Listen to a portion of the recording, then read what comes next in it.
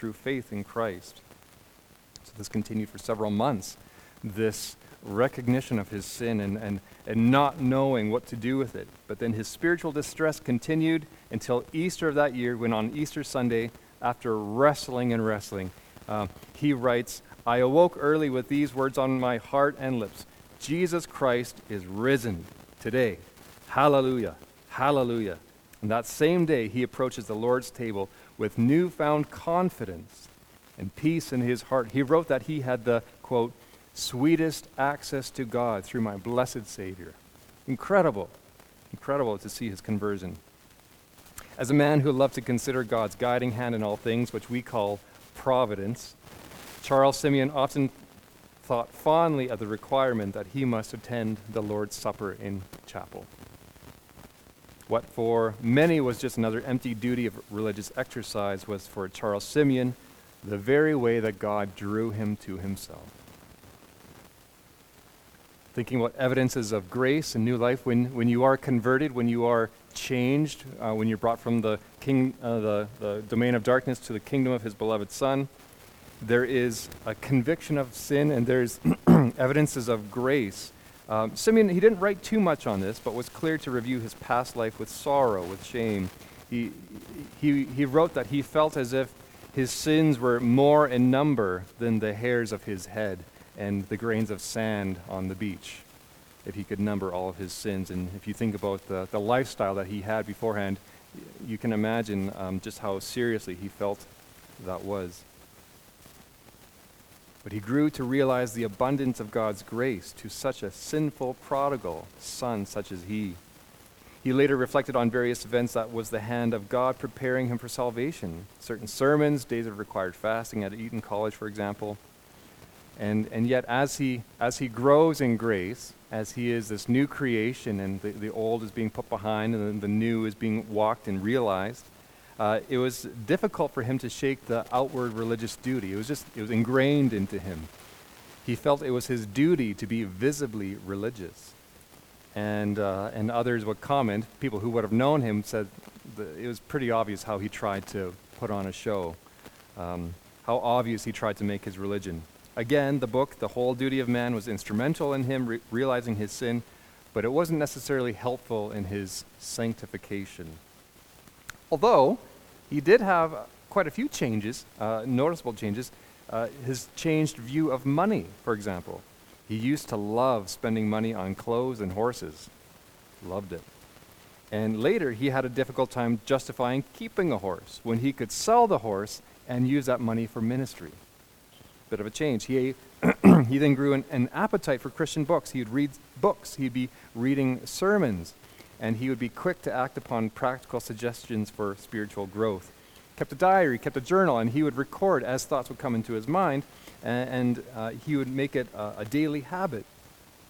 Not insisting necessarily that everyone must make it a daily habit, but he writes this. Just the benefit of occasionally to commit to writing a few observations on the state of your mind, your progress or decline in religion, which the oftener they are repeated, the greater advantage you will receive. So I don't know if you keep a journal or a diary or even just some way of sort of tracking how am I progressing in the Christian faith? How am I growing in Christ-likeness this year as opposed to last year, as opposed to 5 years ago? How am I growing? Or how am I declining? And how might I need the Lord's grace to then grow in the years to come? So interesting to learn that from him. Charles Simeon also had a growing spiritual concern for others. And this is something that all Christians really ought to have to some degree, that we love the gospel. We know how much it glorifies God, how good it is for us. And we know that other people need it just as much as we. And that God is to be glorified in others responding to his gift of salvation. So in this, Charles Simeon had awakened in him a strong desire to make his life centered around the proclamation of the gospel as a Christian minister. So now he's sensing this calling to the ministry, this desire to be an elder and a gospel preacher. And yet, as he goes into the ministry, it was not easy.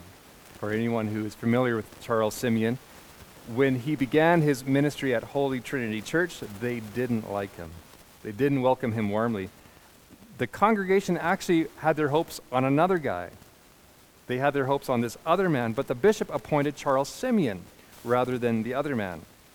So the congregation rejected him in almost every way imaginable.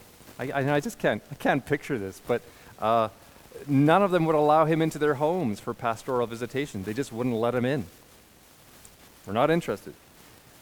Many would not even come to the church services. And in those days, in some of those churches, you could actually lock your pew. You had a key. You actually paid to have access to a pew.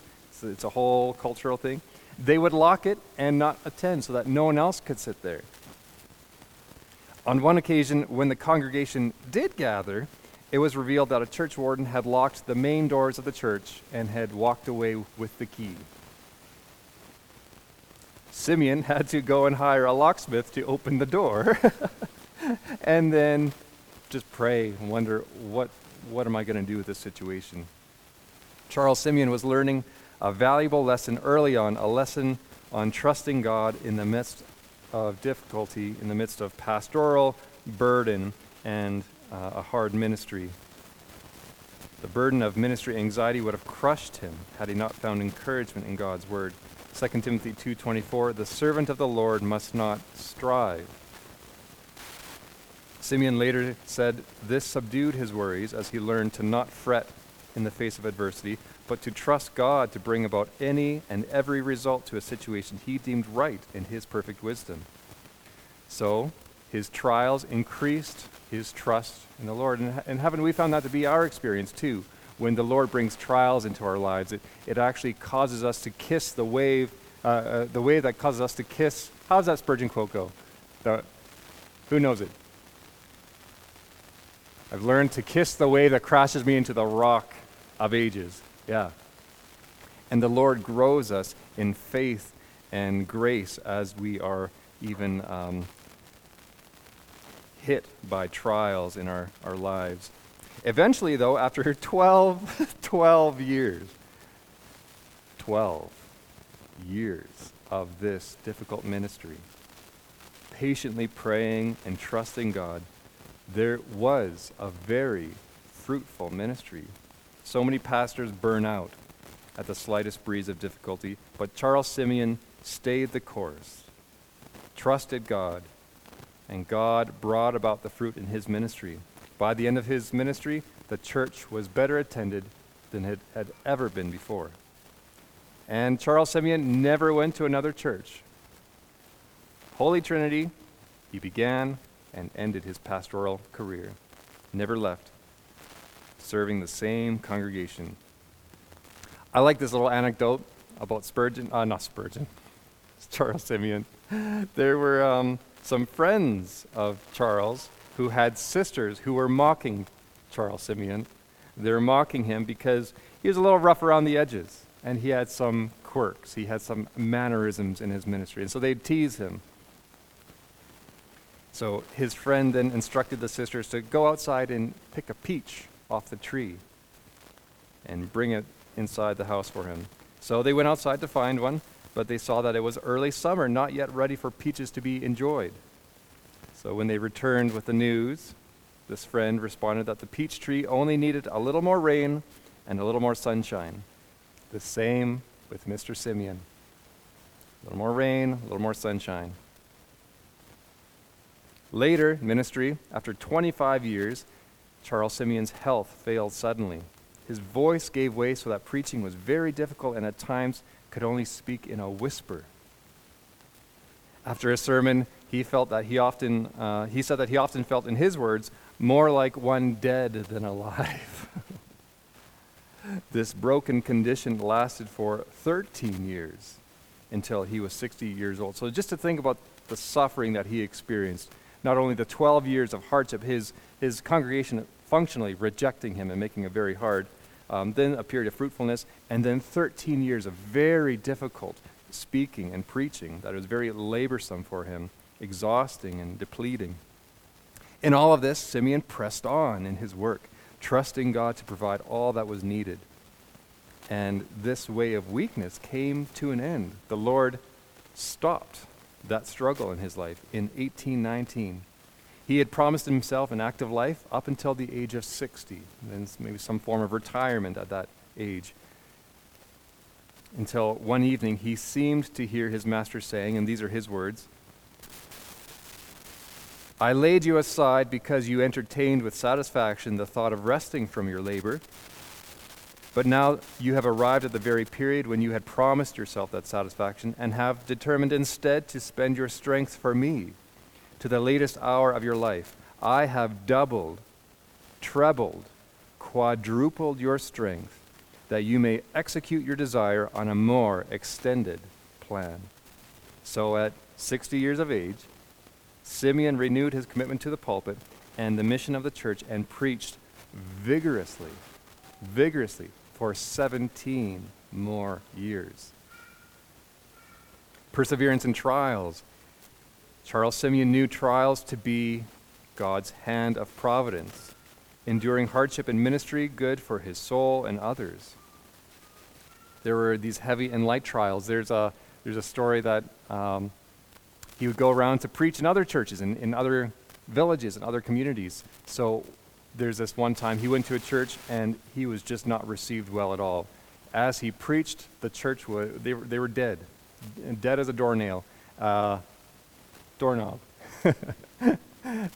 and they didn't respond to his ministry. It was a very hard preach. Okay, so then he's just going to go back home.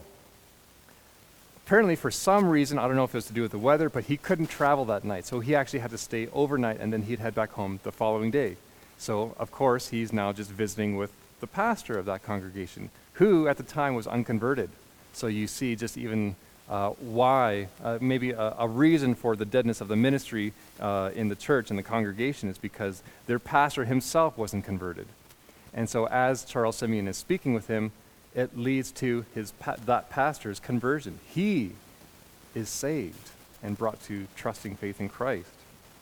And then Charles Simeon moves on, so you could only imagine what sort of fruitfulness in that church then would take place as a result of that one evening's conversation. Maybe you can remember a moment when God's hand kept you from something. Charles Simeon, he wanted to go back home after a really hard day of preaching. But the Lord kept him there. And there is a reason he was kept there. There's a reason why he was delayed. And that's an encouragement for us when we are delayed in many ways. Sometimes God doesn't remove our trials, but he does supply grace in the midst of our trials. And he is always doing something. We might not know why he's doing something in our life, but he always has a purpose for it. Charles Simeon and his preaching, there's a need for faithfulness in the pulpit for the sake of his people and God's glory. So Simeon had 3 test questions about any sermon. 1, does it humble the sinner? 2, does it exalt the Savior? And 3, does it promote holiness? Simplicity is key, Simeon believed. Don't overcomplicate what is simple and precious. He loved these skeletons, and this is a good advice for any up-and-coming preacher or anyone who had aspired to teach the Bible, is to come up with skeletons. What he would say is you would sit in your study, maybe you'd have a cup of tea, and you'd look at a passage and you'd think, how could I outline this in 3 points?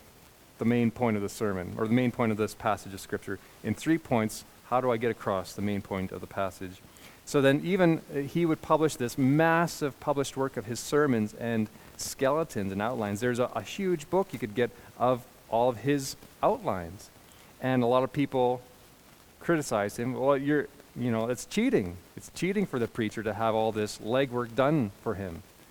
And he would say, well, it's just the outline. It's just the skeleton. You still need a lot of flesh and muscle put onto this, and that's the preacher's job.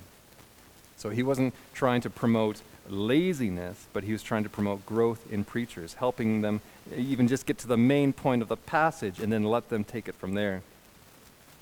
Charles Simeon had a principle of balance that biblical texts don't conflict with each other. He would say, don't lose the sting of one text by saying that another text is saying something else. The classic example that we know is Paul would say that justification is by faith alone. And then James would say, faith never acts alone. It is always accompanied by works. So there, people, the Bible college debate is, James and Paul disagreed with each other. So therefore, we should not take seriously about whatever. Dismantling our trust in the scriptures.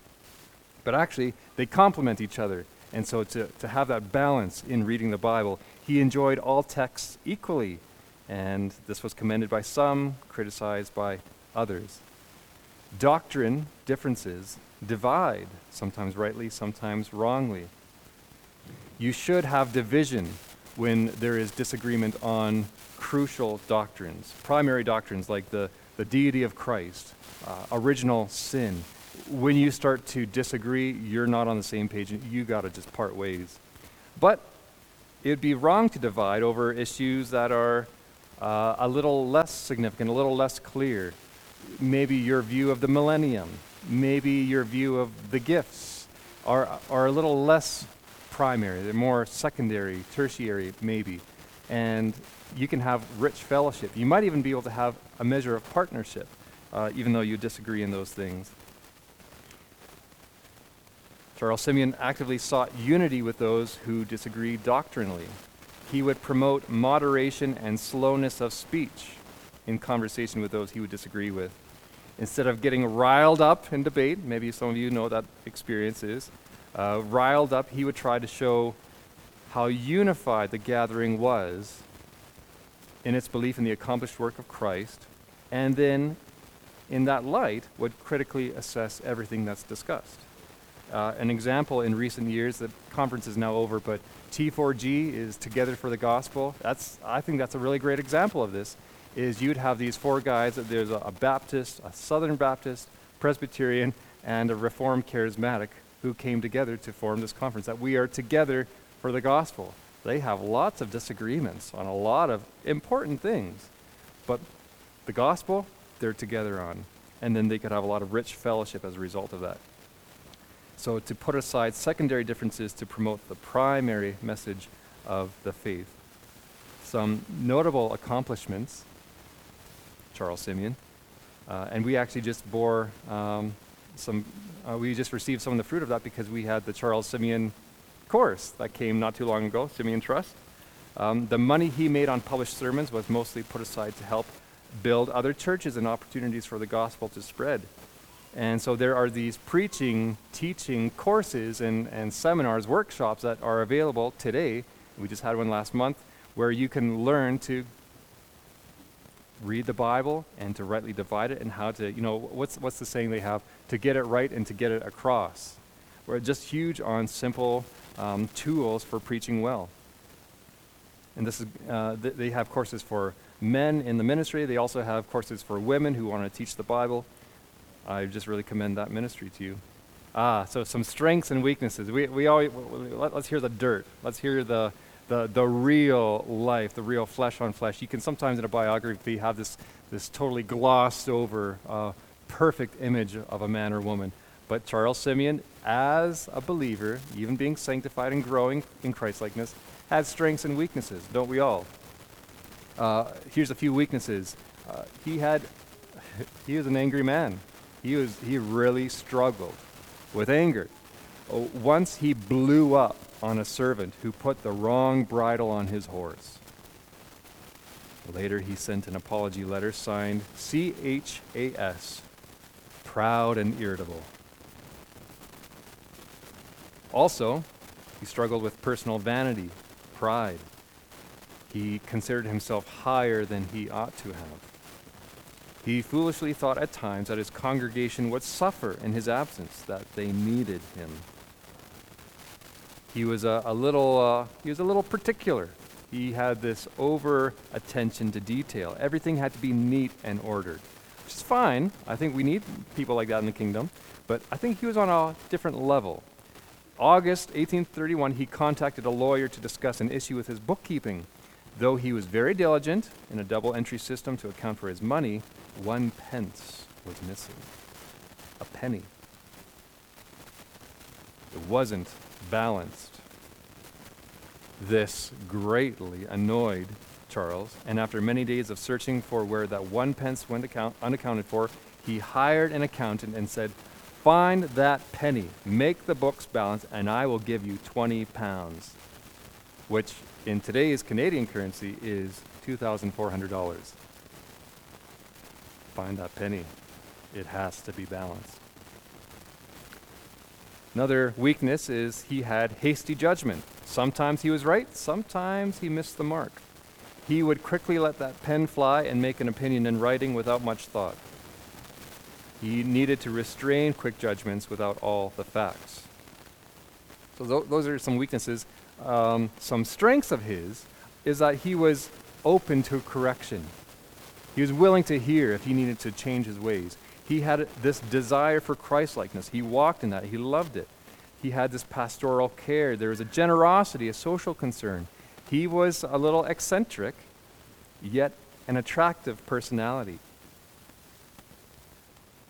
He knew the secret of spiritual strength, being a focus on the Lord Jesus. He didn't deny the necessity of inward examination, but greater priority was to fix his eyes on the Savior. His daily Bible reading was the guide for his life, but also exercise of pastoral responsibility. It's interesting, if you were to go through some of his preaching, you would find a constant theme of human weakness. He had this dependence on God. Interesting, there's not a lot written on this next topic, but Charles Simeon was unmarried. He was single for his whole life in ministry. The only thing we know is that it was a deliberate choice he made for the sake of more fruitful ministry in Cambridge. Singleness, however it's come about in your life, is an opportunity. To be single means that you can have more energy, you can have more time, you can be more fully devoted to the work of the Lord in ways that married people can't. And when you know that earthly marriage is a picture of our heavenly wedding to Christ, you realize that you aren't lacking in love. You already possess the sweetest, highest degree of love, active love from God through Christ. So if you're single this morning, take advantage of the time and resources you have available. Don't waste your singleness. Be like Simeon, who channeled all his energy and devotion into serving Christ where he was. I was just sort of getting close to the conclusion. We see Simeon at the end of his life. Charles Simeon, he began to grow more and more weak. There was this obvious failing voice at times, and yet the Lord did give him increased vigor for the last thrust of his ministry, and yet there was this pain, this fever, this rheumatic attack, his body was shutting down. He was having this increasing readiness to leave this world and this life. And there's a few bedside stories. For about 3 weeks he was laid up in bed. People would come and visit him, and of course he had a certain notoriety. People knew of him. He was this esteemed preacher, Charles Simeon. So there's these examples of conversations where people would come, and here's one. Someone would ask him, "What are you thinking?" And his immediate reply is, "I'm not thinking, I'm enjoying." He's enjoying the presence of the Lord. He was not introspective, but rather he had his eyes fixed on where he was going. He knew his destination. He knew his eternity was secure. So even as his outer self was wasting away, his inner self was being renewed day by day, even in his final days. When asked if he felt the presence of the Lord Jesus giving him peace, his reply was, "Oh yes, that I do." He would say, "When I look to him, I see nothing but faithfulness and immutability and truth, and I have not a doubt nor a fear, but the sweetest peace. I cannot have more peace." Charles Simeon died November 13th, 1836 in Cambridge at the age of 77 years old. So just to reflect on his life from beginning to end, and now we know he's enjoying a far sweeter, a better life with the Lord now, and we'll We'll meet him one day and maybe hear some more stories. His dedication to Christ and the care of his flock was his sole focus in all his endeavors, especially when they rejected him, especially when it was a hard ministry. He loved them to the end.